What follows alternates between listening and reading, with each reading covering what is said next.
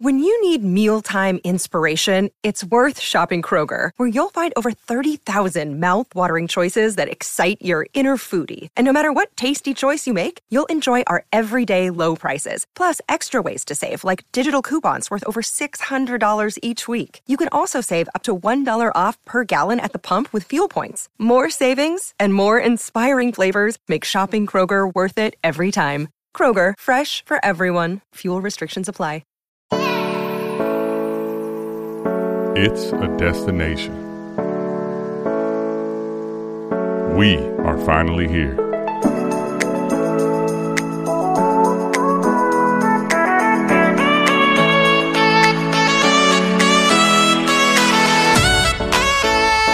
Let's go.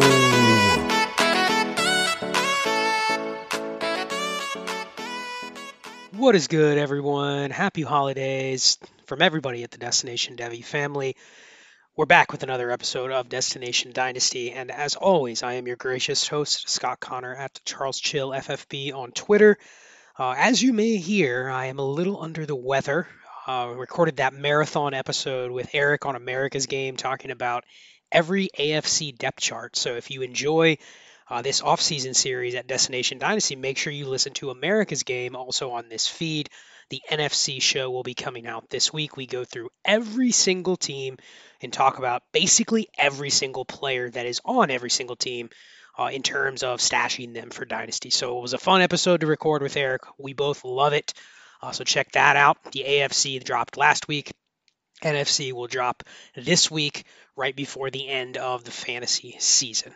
So this is going to be a little bit of an abbreviated episode, but I'm going to follow the off-season series and talk about tight end stashes. We're coming off a week where if you had certain tight ends in your lineup, and you probably did not have Shane Zylstra in your lineup, if you had other tight ends though, TJ Hawkinson, George Kittle, Tyler Higbee, Evan Ingram even, in a game where I think a lot of people probably sat Evan Ingram due to the weather conditions, you probably won your matchup on the back of a tight end performance where you said, wow, I didn't see that coming. I didn't see Tyler Higbee scoring 30 PPR points.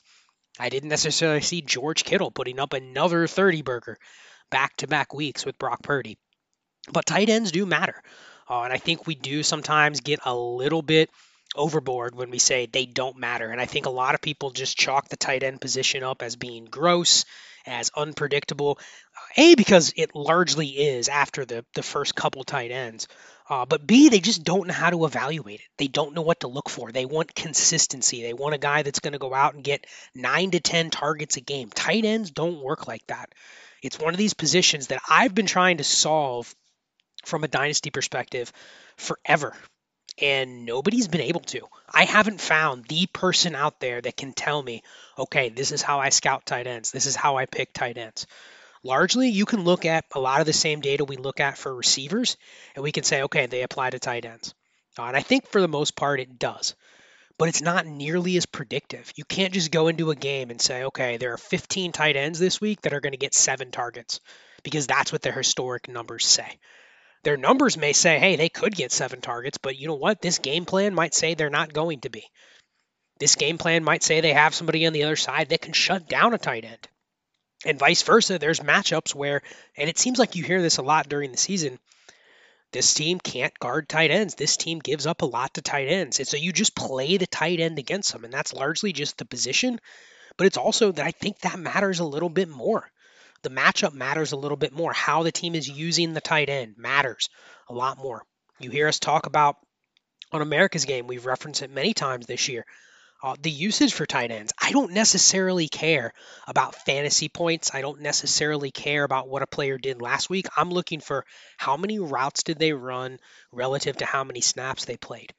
You want to see a guy playing a lot of snaps because it means they're just going to be out there with a chance to get more volume. But you also want to see a tight end running routes. Dwayne McFarland has talked about this a lot. 80% route run rate. You want a tight end to be running routes on 80% of the snaps they're playing. If it's less than that, then they're going to be volatile. And then when their overall snaps are down, or you have a game where the team only runs 45 plays, we saw that many times this weekend in the weather conditions, where it's like, wow, this team only has 24 plays at halftime. And that matters. When you have teams that are literally trying to run as few plays as possible because of the weather conditions or because of limitations on their line or whatever it might be, that's a problem.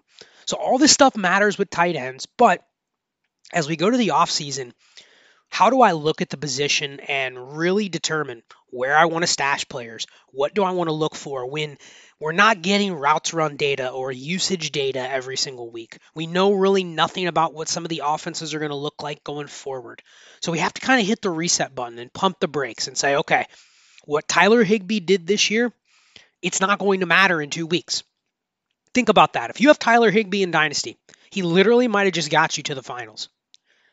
Is his value up anymore in Dynasty? Are people going to go, you know what? Because he had that massive game, and Tyler Higbee's had 10 games like that in his career over the last 4 years. But nobody's going to look at that game and go, you know what? That's predictive of the game plan next year. That's predictive of what the Rams are going to try to focus on next year. That's not going to happen. So his value isn't going to change. The demand for that player isn't going to go anywhere.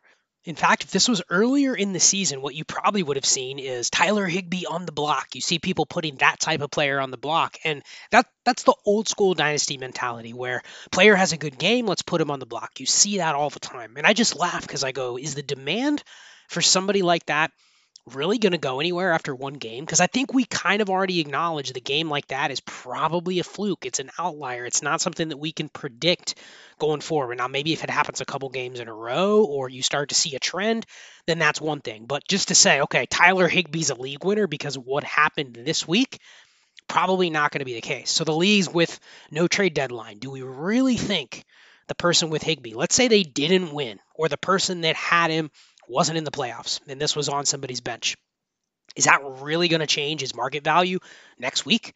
And I think that's where it gets into these formats where you have to know when tight end matters. I started Higbee in 2 leagues.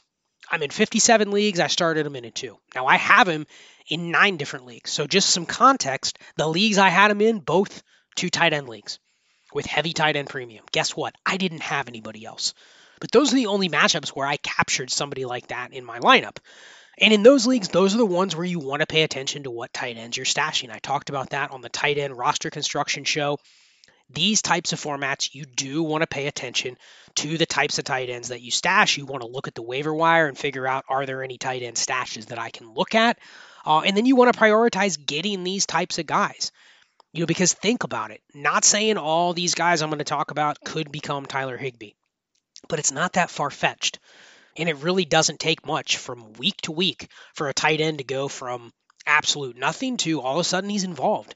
And then half a season later, the guy's a starter. And that does happen. And it can happen at this position given how volatile it is.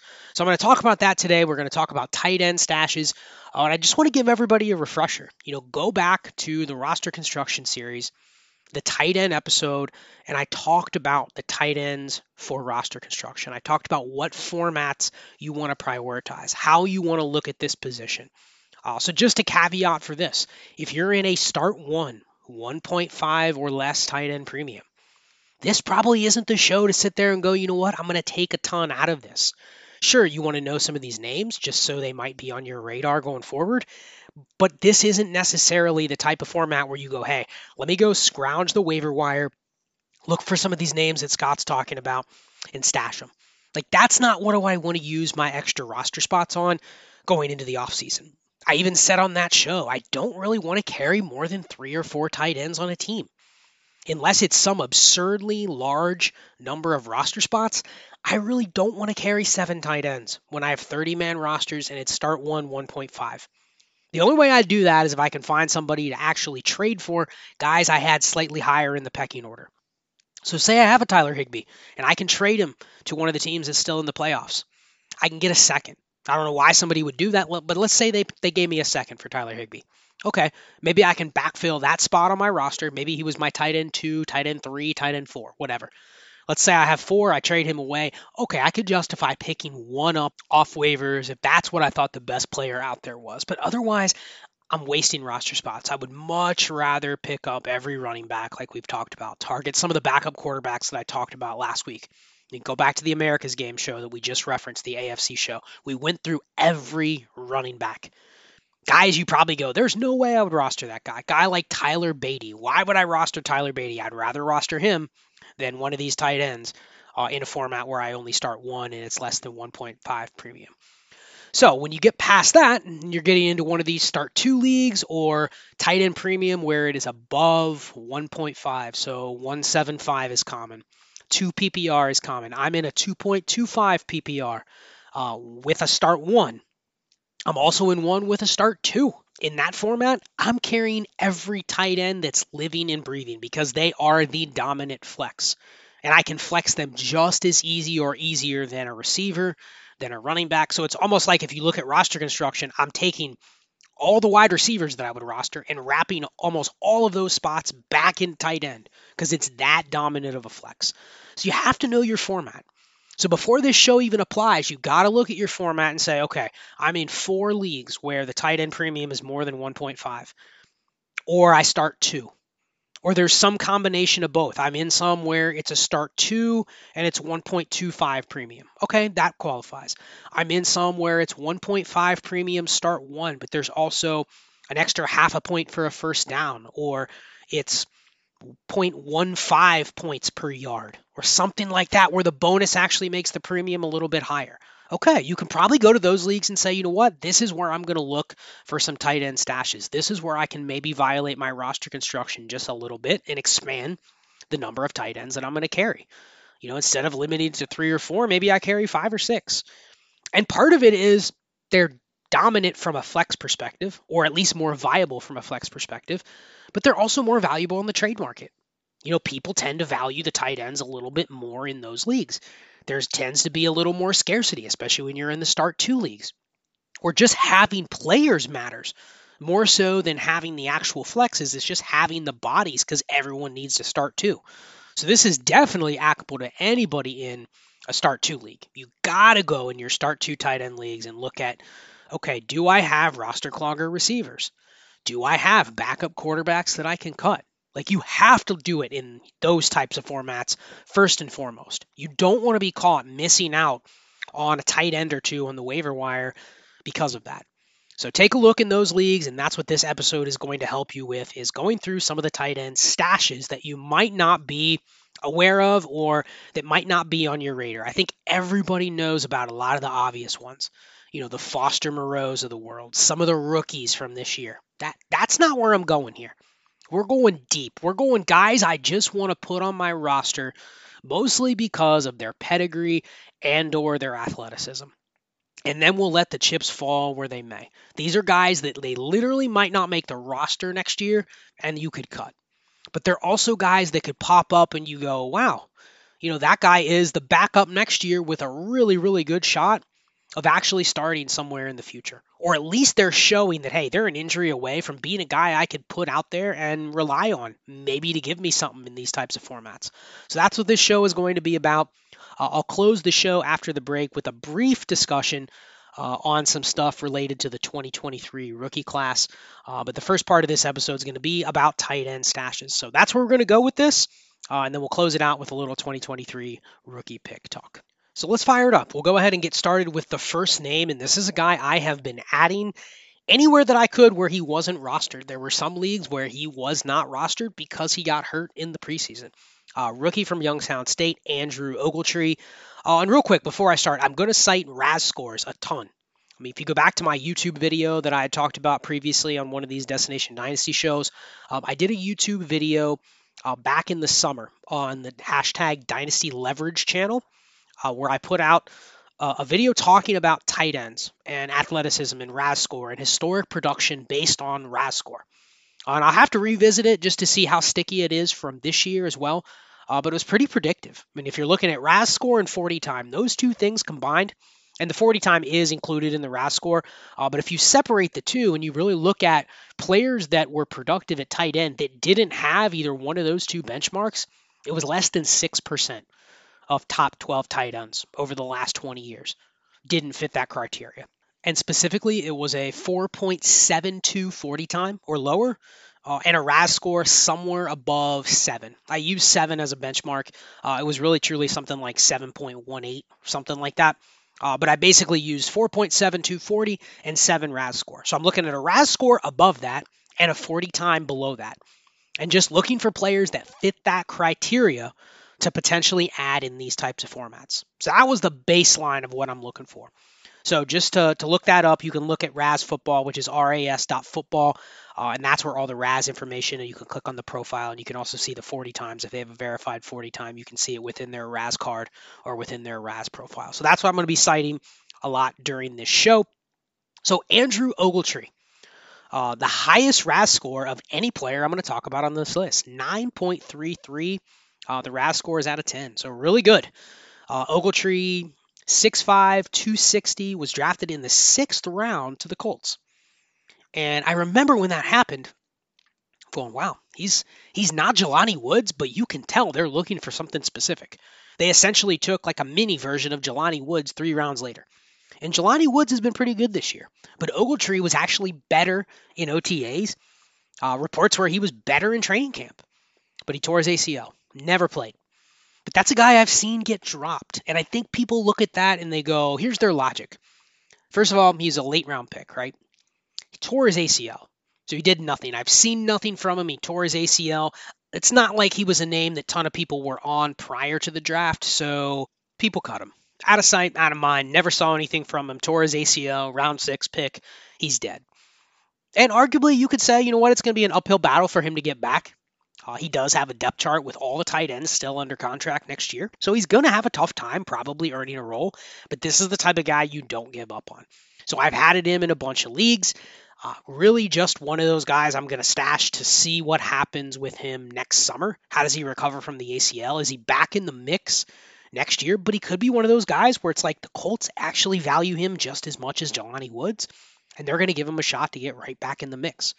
So let's see. We'll see how that goes. But that's somebody that's been on my list, one that I've picked up 5 or 6 times in leagues where he's either not rostered or it's one of these leagues where the tight end premium matters and I've been able to pick him up. Brock Wright, another one. So Brock Wright got a little buzz this year after TJ Hockenson got traded. A lot of people also picked up James Mitchell. But as you can see, Brock Wright's profile is just better than James Mitchell's. Way better than James Mitchell's. Brock Wright, 9.21 RAS score. Second-year tight end out of Notre Dame. It's interesting because no one really knew who Brock Wright was in college. I'll be the first to say I had heard the name, but that's it. I had no idea he was athletic. I had no idea he had a chance to make the NFL.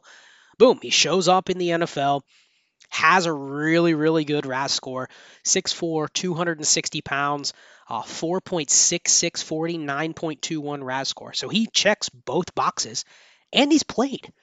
You know, the funny thing is a guy like this, you would be like, wow, he has nothing going for him other than he's athletic.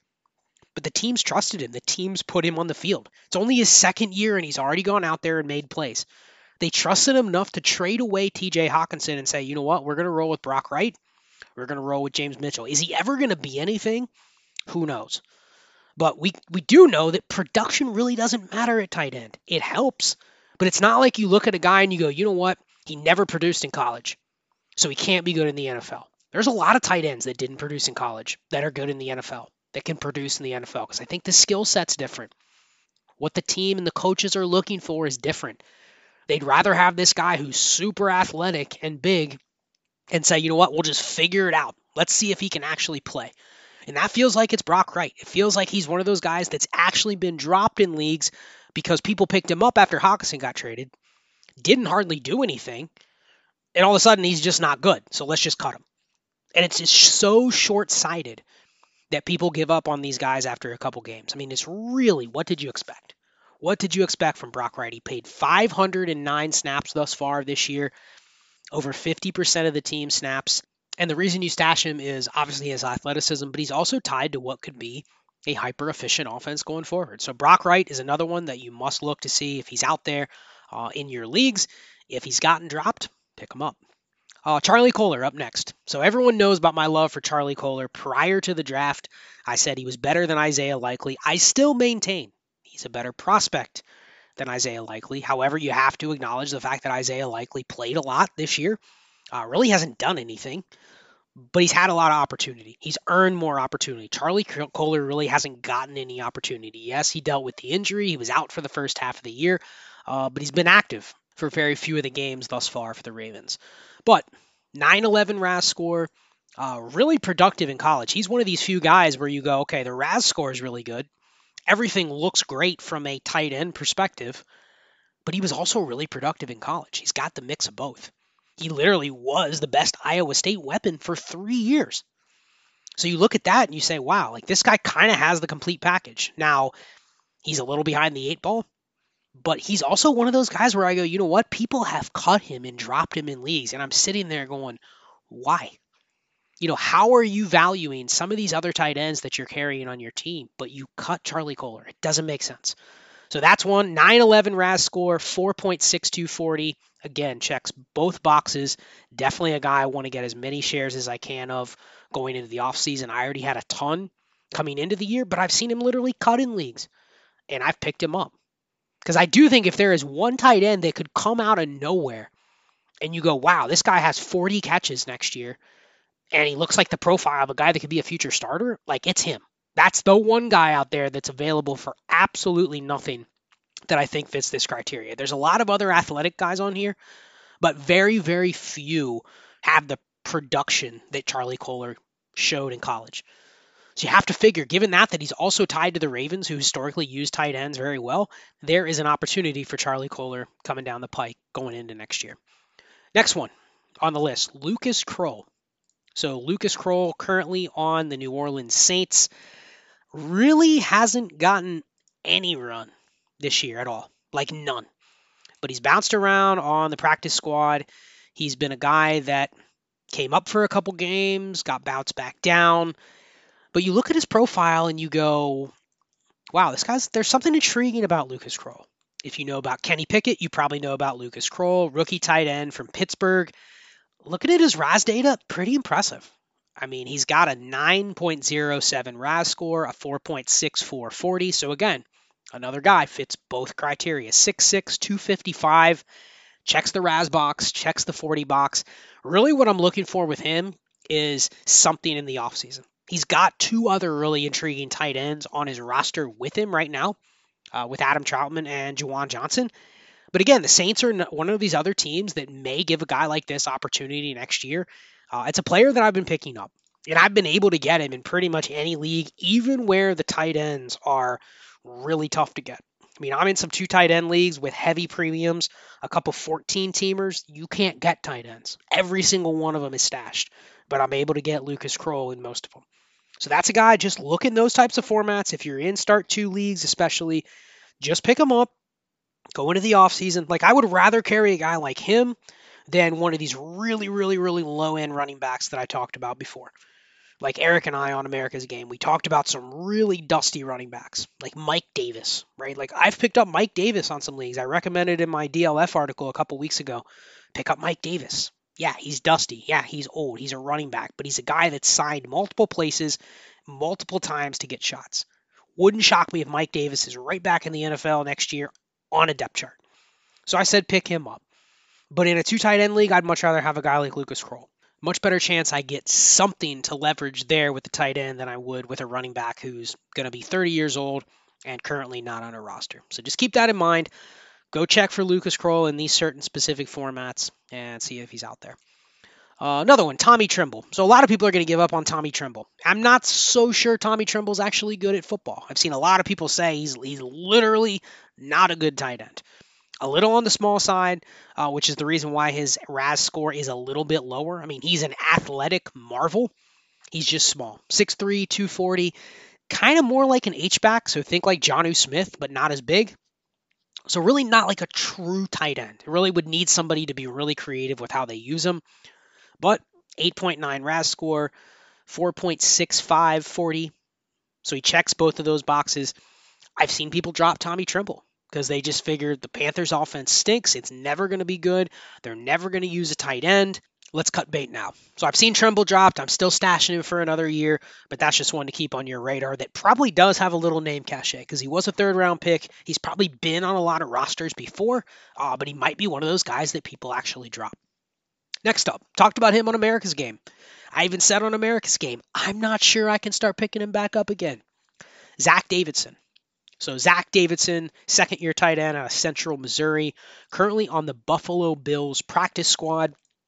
Now, just a little word for the wise, Zach Davidson was already cut by the Vikings. So typically when I look at these guys, I'll give you a little bit of grace if you were cut by a team, maybe out of a training camp or something like that.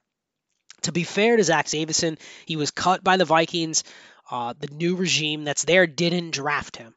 So maybe that's one of the reasons why they ended up cutting him when really he cost nothing for them to keep. He was on their practice squad last year. He actually played a decent bit for the Vikings as a rookie and then didn't make the roster out of training camp in 2022, was cut, signed with the Bills practice squad. That's where he's basically been for this entire season. But second-year guy out of Central Missouri, 8.8 RAS score.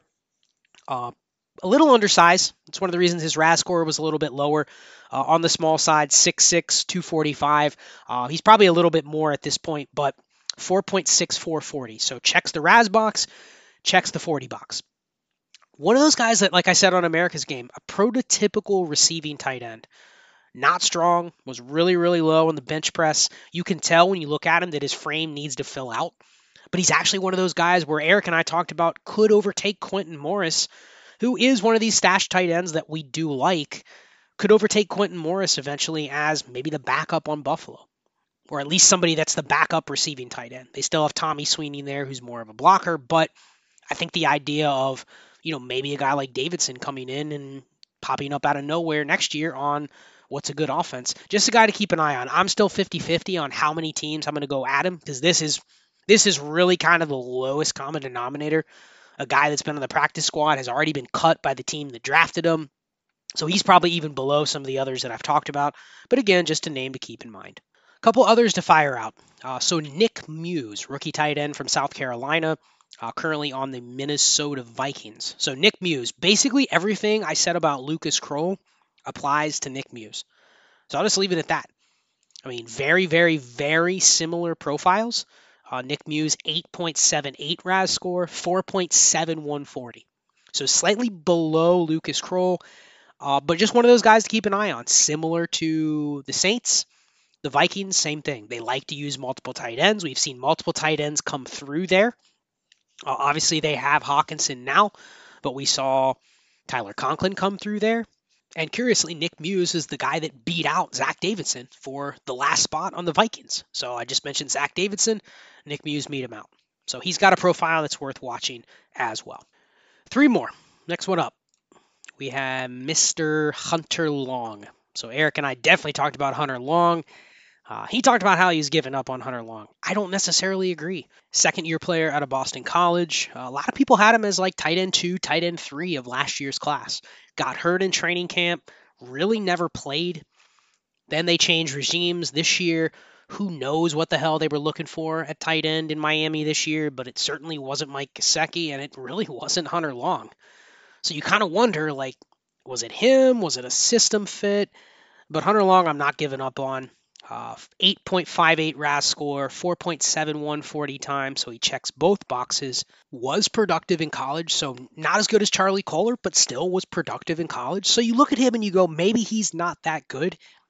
But I've seen people literally drop him in leagues where they shouldn't be dropping tight ends like this, and I'll just pick him up. So you have to give guys like this, sometimes they take 3 or 4 years. And you can argue, one of the pushbacks that I've always heard on this idea of stashing these high RAS, high athleticism tight ends in these formats is, how long do you wait? Because I've also made the argument, hey, I'm not willing to give up on a tight end after 1 year, after 2 years. You hear people go, oh, he's dead. He hasn't produced in 2 years. It's like, well, the expectation might not have been he even does anything on his rookie contract. Like, that's almost how you have to look at some of these tight ends and say, you know what, it might take them 2, 3, 4 years before they figure out what the team wants from them. So it takes time. So when people cut them, you go, you know what? It doesn't really make sense. But the pushback has always been, okay, that's fine, but if you're in one of these really high leverage tight end formats, say it's start to 1.75, do you really want to carry 8 of these guys and wait 3 years? That's a lot of time equity built into your roster where you're waiting and waiting and waiting. And it's a good point. When you really think about that, you don't want to have 8 Hunter Longs. You don't want to be sitting there waiting for 7 players until year 4 or year 3. And that makes sense. You want to be a little cognizant of how many of these types you carry on one team, but you don't cut them unless you say, okay, I have 4 players like Hunter Long, and I just can't afford to use 4 roster spots to wait 2 more years on all of these guys. So that's when you'd make the move. But otherwise, you're not cutting a guy like that. It's only going to be his 3rd year. Who knows what the future plans are? And a lot of times when you're in the 3rd year or the 4th year even, you go, you know what? I'm actually excited for the guy to go somewhere else. There's a trigger of where he's going to hit free agency.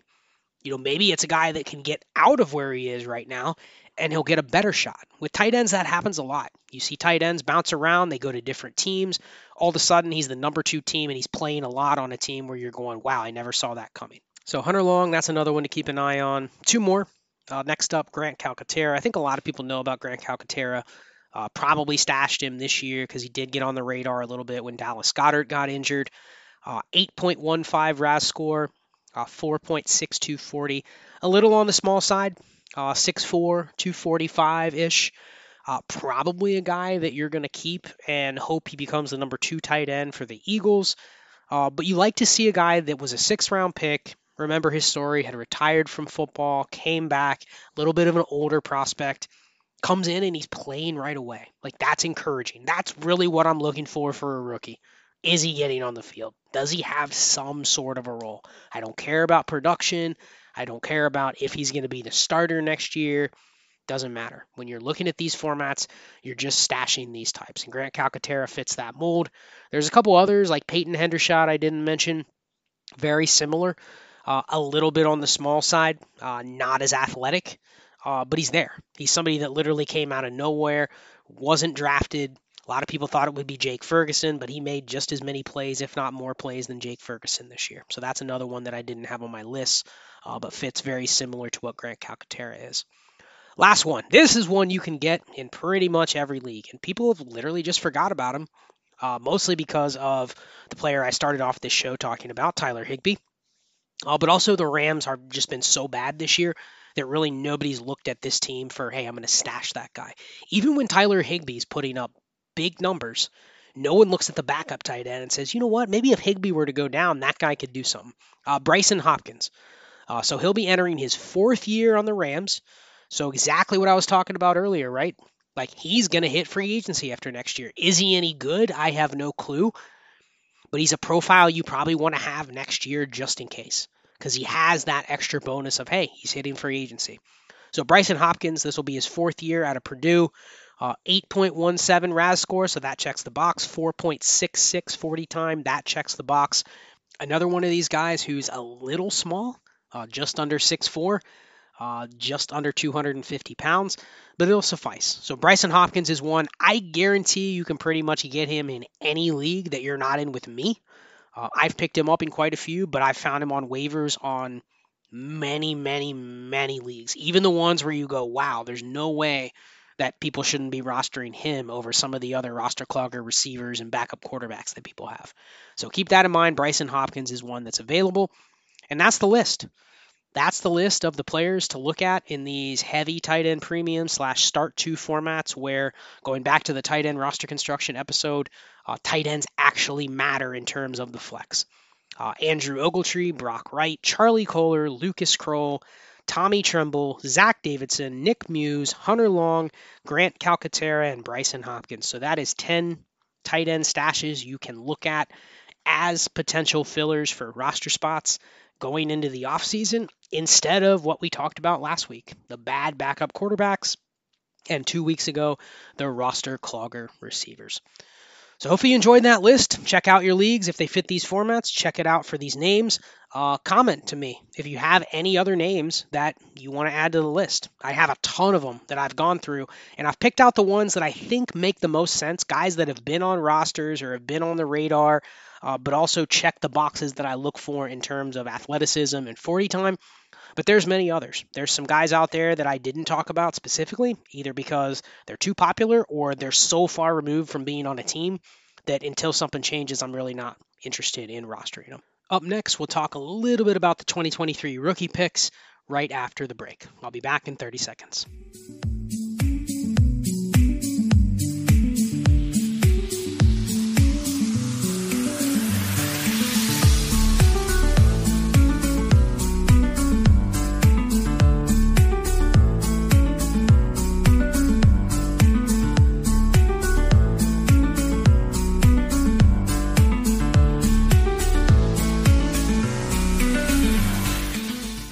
Welcome back. Part two of the episode. Tonight we're going to talk about the 2023 class. I'm going to kind of start throwing these little nuggets into each show. Last week I talked about the 1.01 conundrum regarding Bijan and what to do if you're one of these teams that has Bijan Robinson, or you have the 101 locked up and you need everything else. You see these teams in your leagues. Go click on the team that has the 101 right now as your season ends. Look at their roster. Is it set up properly? Is it ready for a running back? Or is that team sitting there going, okay, I have Bijan. I can't wait. He's going to smash. But really what I want is to try to trade him to somebody else that thinks Bijan's going to smash. Somebody else thinks he's the next Christian McCaffrey. So I've been tanking for him for 2 years, not because I want that, but because I want somebody to step up to the plate and help me rebuild my team with one trade. So that's what we talked about last week. Go back and listen to that if you want. I think it's something that's going to become more of a topic of conversation because a lot of people with the 101 are in that boat. They are so happy to have that 101. They are so reliant on being able to get a trade for that 101. The problem is it's a running back. And I think we've all been in leagues where running backs just aren't valued. Everybody will sell running backs.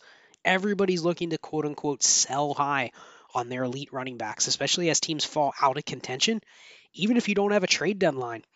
I saw people this week paying through the nose to go buy Derrick Henry, and then he didn't absolutely destroy the league. They might have gotten knocked out. Guess what? They're probably now desperate to sell Derrick Henry because they literally have just lost 70% of their asset value overnight because he didn't win them their matchup in week 16. Not saying you just dump Derrick Henry because I think he's got value next year, but the idea is a lot of people would sell veteran running backs going into the offseason. So here you have the blue chip rookie 101 running back, but man, what can I get for him? How can I get my hands on an elite quarterback? So that's where this discussion is going to go here for the rest of the show. I'll just spend a couple minutes talking about this, but it's this idea of 2021. We got burned, and I was right there at the forefront leading the charge going, you know what? Where the quarterback landscape is going. You've heard me talk about the elite quarterback strategy now for a couple years, but I was doing that back in 2019 and 2020. 2020, every startup I was trying to get the elite quarterbacks. The names have been a little bit different, but for the last couple years, I've been on that train. So 2021 comes along, and man, we have Justin Fields. Man, we have Trey Lance. Guys with insane potential fantasy ceilings. We have Trevor Lawrence, who's obviously the golden child, very similar to Bijan Robinson, but a quarterback. Then we have two other first-round quarterbacks with Mac Jones and Zach Wilson. Zach Wilson picked in the top 3. So it's one of these classes where we're like, man, there's a lot of quarterback opportunity in the first round of rookie drafts. And I think there were some limitations on Mac Jones, but with Trevor Lawrence, with Justin Fields, with Trey Lance, it was, at least from my end, get as many of them as you can. The risk of potentially hitting on the next Deshaun Watson, the next Dak Prescott, the next Patrick Mahomes, the next Josh Allen, whatever it might be, the risk of just getting yourself in the mix with one of those guys where the value was, even at the time. And now it's double that. I mean, go try to buy Justin Fields in a league. And I know he's one of the examples that I gave from the 2021 class, but go try to get him. Go try to get Jalen Hurts in a league. You can't. You literally can't get them unless you are coming to the table with another elite quarterback. Like, you're not going to go and go, hey, I have Jared Goff and a couple future picks. What's it going to take for me to get Jalen Hurts? You're not. You're not. The person that has him just isn't trading him. So I think the allure 2 years ago to get your hands on that type of asset, forget about if they're actually going to end up being good. Just the chance that they could be in that mix of the BAM tier, of the untouchable tier of quarterbacks, was worth the risk. And I was going, you know what? Every 102 and 103 I had, it wasn't Kyle Pitts, it wasn't Jamar Chase, it wasn't Najee Harris. It was Justin Fields or Trey Lance. I don't care about the risk. I don't care about the landing spot. I'm just taking them, full stop, barring that they got the draft capital. And they did. And I think it's very similar with this class. Ray's going to talk about it a lot. He's already been on this for the last couple months, talking about it on Wake Up, in the Discord. We've had tons of conversations in the Heisman group about this. Essentially, it's right back where we were a couple years ago. is if you can get your hands on one of these quarterbacks, assuming Will Levis, Anthony Richardson, CJ Stroud, and Bryce Young all go in the top 15, maybe higher. I've seen some mocks have all of them in the top 8. But say that happens. What do we do with those really, really high picks? We're talking 102, 103, 104, 105. Does it just go chalk? Bijan Robinson and then 4 quarterbacks. Say you had 4 of the top 6 picks and you had no quarterbacks. Now, obviously, the strategy would be, can I move a combination of those picks for an elite quarterback? But here's what I've found. If I have Joe Burrow, I'm not taking the 102 and the 103 for him. I'm not moving an elite quarterback. And that's what I found from a lot of people. Unless you are bringing another elite quarterback to the table, then okay, maybe I'll trade him. But you're not going to go just acquire my Jalen Hurts without giving me a quarterback that keeps me in that top 8, top 10 tier. Everyone has their own opinions within that tier. You have your own opinions on where Trevor Lawrence fits in there, where Tua Tagovailoa fits in there, where Deshaun Watson fits in there, where Justin Fields fits in there, where Dak Prescott fits in there. But I'm not moving any of those guys unless I'm transacting somewhere else inside that top 12 quarterbacks. Period. There really isn't okay, I'm going to trade back and get Derek Carr and a couple firsts. No, that deal doesn't exist.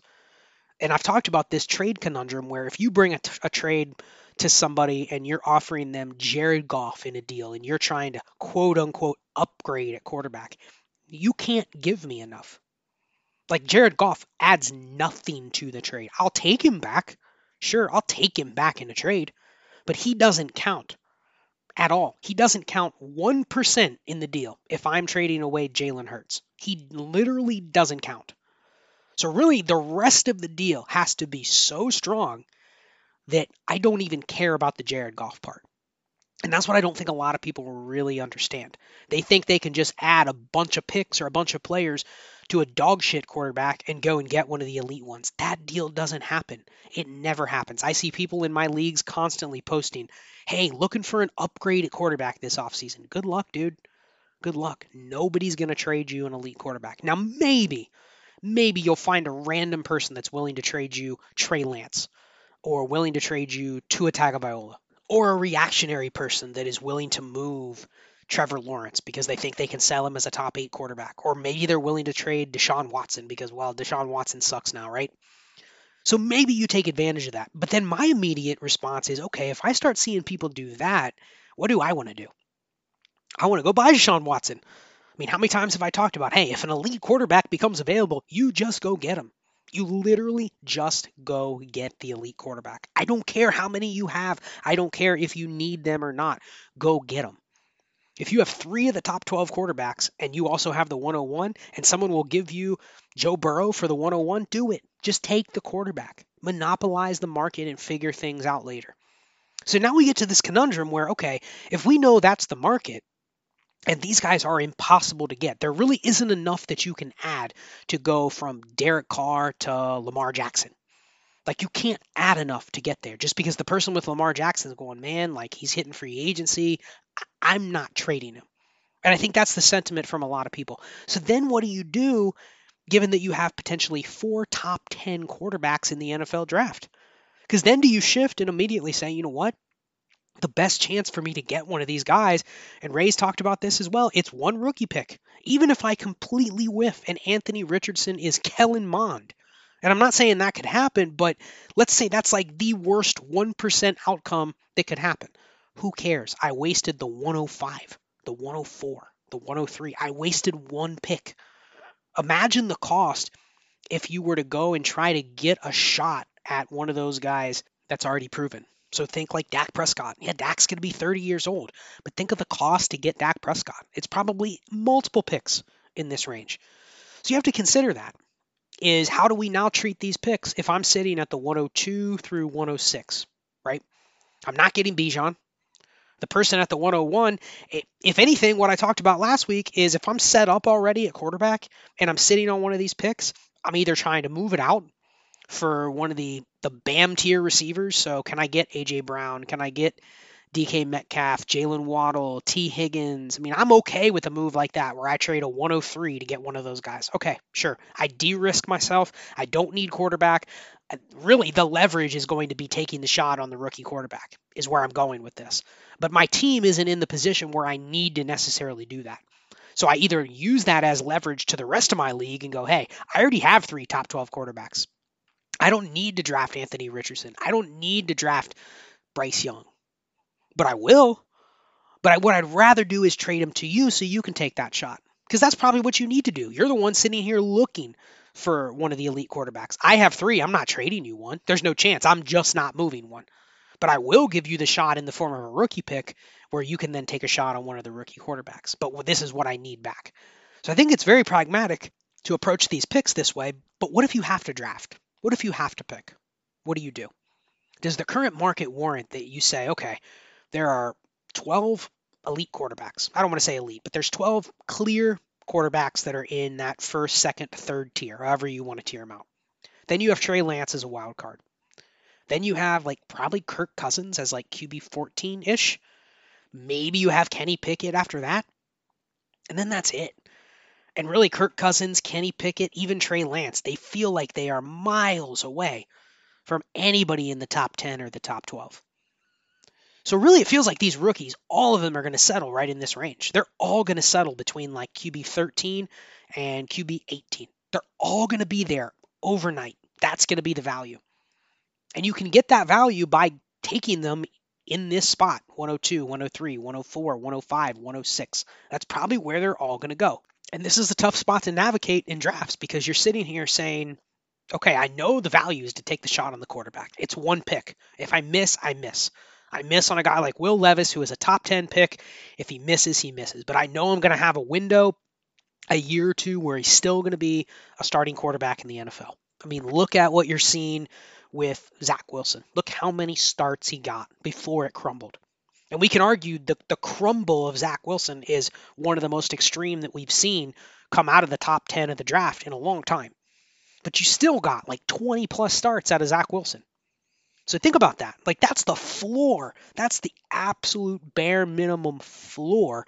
And there were a lot of bumps in the road along that career, from injuries, from a bad rookie season, from getting benched to being brought back to benched again. Like there's a lot of bumps that typically aren't going to happen in a lot of organizations. So just think about that and go, okay, do I just draft all the rookie quarterbacks? Do I bypass the running back 2, the wide receiver 1, the wide receiver 2? Do I just pass that up, understanding that, hey, even if I draft a wide receiver and they become Devontae Smith, or I draft a running back and they become Josh Jacobs, those are 2 guys that are very solid. Those are 2 guys that are always going to be top 15 running back, top 24 wide receiver. But am I missing a difference maker? Can I live with myself if I pass up on the next Josh Jacobs or the next Devontae Smith in lieu of taking a shot on Will Levis, Anthony Richardson, CJ Stroud, Bryce Young? And I don't even care about which one of those guys I like. I don't care about fantasy upside or anything. I'm just talking about cracking the current quarterback landscape. You could sit here and tell me where Bryce Young or CJ Stroud, they might not have a lot of upside, but why can't they be the next Tua or the next Dak Prescott? Why can't they fit in that mold? And then obviously with Levis and Richardson, you have a wider variety with higher ranges of outcomes for those 2. But really, why not just take a shot on these guys? So that's kind of what I'm trying to think about now, where I don't have the 101. It's obvious. So I either make the big move and I go, you know what? I have the 102. Maybe I'm a trade fit with the team that has the 101. Maybe the 101 really needs a quarterback. And their plan all along has been, man, I have Bijan Robinson. I'm going to go see if I can trade him for Justin Fields. No, you can't. You can't get any of the top 10, top 12 quarterbacks for Bijan. Try again. Okay, so none of those guys are available. Now what do? I have Bijan. I can't get a good quarterback.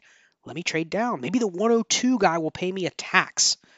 So that's going to be my plan. If I have the 102, 103 especially, I'm looking at the 101 going, hey, man, I know you don't want to trade Bijan. I know you don't want to trade him in January before we've really gotten into rookie hype season. But looking at my team, I currently have Pat Mahomes and Justin Herbert.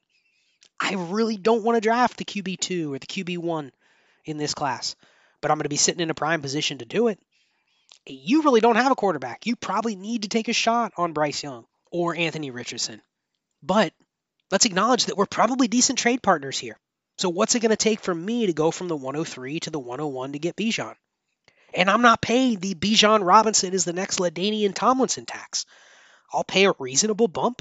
Maybe I'll pay a late first. Maybe I'll pay a receiver that could help you or something like that. But I'm not paying the extreme costs because you know what? You need this trade down. You're the one that needs to trade down with me. I have no issues if I'm sitting on Mahomes and Herbert. Sure, I'll take 2 rookie quarterbacks. Big deal. What's the worst that can happen? They bust. They become Zach Wilson. Well, you know what? That still really doesn't disrupt my roster construction at all. I'm still locked in with the 2 elite quarterbacks. I basically just took best player available. So that's what I'm trying to do with my picks, especially in the top 6 that are not 101. These are going to be, I think, the swing picks. If you're picking outside of this range, you're not going to have an issue getting a good running back or getting a good wide receiver. I'm not even worried. If I'm picking at the 110, I'm going to get a great profile receiver or running back. Not even worried. Don't even care. Really, those picks have a different strategy. I'll talk about that next week when you get outside of the top 6. But looking at those picks, 102 through 106, if you are holding those picks right now, you really need to be looking at your roster construction. More importantly, you need to be looking at the roster construction of the team that has the 101. These are going to be your opportunities to potentially move up to get Bijan if it makes some sense for your build. And it's probably going to make sense for a lot of the builds with the teams that have the 101, like I talked about last week. So really look at these picks. These are going to be the ones where you're going to have to make the big decisions. These are going to be the ones that I think get traded the most. The values are going to be up and down, but I think a lot of people sitting on these picks ultimately are going to end up just taking quarterbacks if they can't move the picks for either a skill player or use them to move up to the 101 to get Bijan. So that's it for this week. Appreciate everybody. Happy holidays to everybody and their families, everybody at the Destination Devy team. It's been an awesome season. We're a week away from the fantasy playoffs. Good luck to everybody that still has matchups pending for Week 16. Good luck to everybody that is playing in Week 17, either for the championship or the toilet bowl or those really, really big matchups where people are actually playing for the 101. I have quite a few leagues where the 101 is actually being played for next week, so that's going to be fun. Shout out to everybody who supported the show this year. We're almost done with the year. As I mentioned last week, I will be live streaming at the end of Week 18. So there will be a Sunday night game on Week 18. I know it just got announced that there will be a Sunday night game. We're not sure exactly what that game is going to be, but I will be live streaming probably sometime during that game. Might even push it back to Monday night. I haven't decided entirely yet. Just want to kind of feel a pulse on where everybody's at with that week because it's going to be the last week of the NFL regular season. But we will be doing a live episode of Destination Dynasty. I'll get with Jay Rich and talk about a time that works for everybody and get that out so everybody's prepared to be able to show up, ask questions about the season, the rookie class, focus on the roster construction series. I know I've had a lot of follow-up questions on that from people that have DM'd me and wanted me to expand on something, so we'll definitely talk about some of that stuff. Again, Week 18, it'll be Sunday or Monday, January 8th or January 9th. We'll be doing a live episode on YouTube of Destination Dynasty, so stay tuned for more information on that. Check out the newsletter, allgas.beehive, BEEHIIV, /subscribe. Enter your email. You get weekly content from everybody at the Destination Devy crew. Check that out, and you'll get something every single week in your inbox, even during the off season as well. And with that, this concludes our second to last episode of the off-season prep series. We'll be back for one final show next week, and then the live stream sometime during Week 18. So with that, I'll go ahead and sign off. Be chill. Live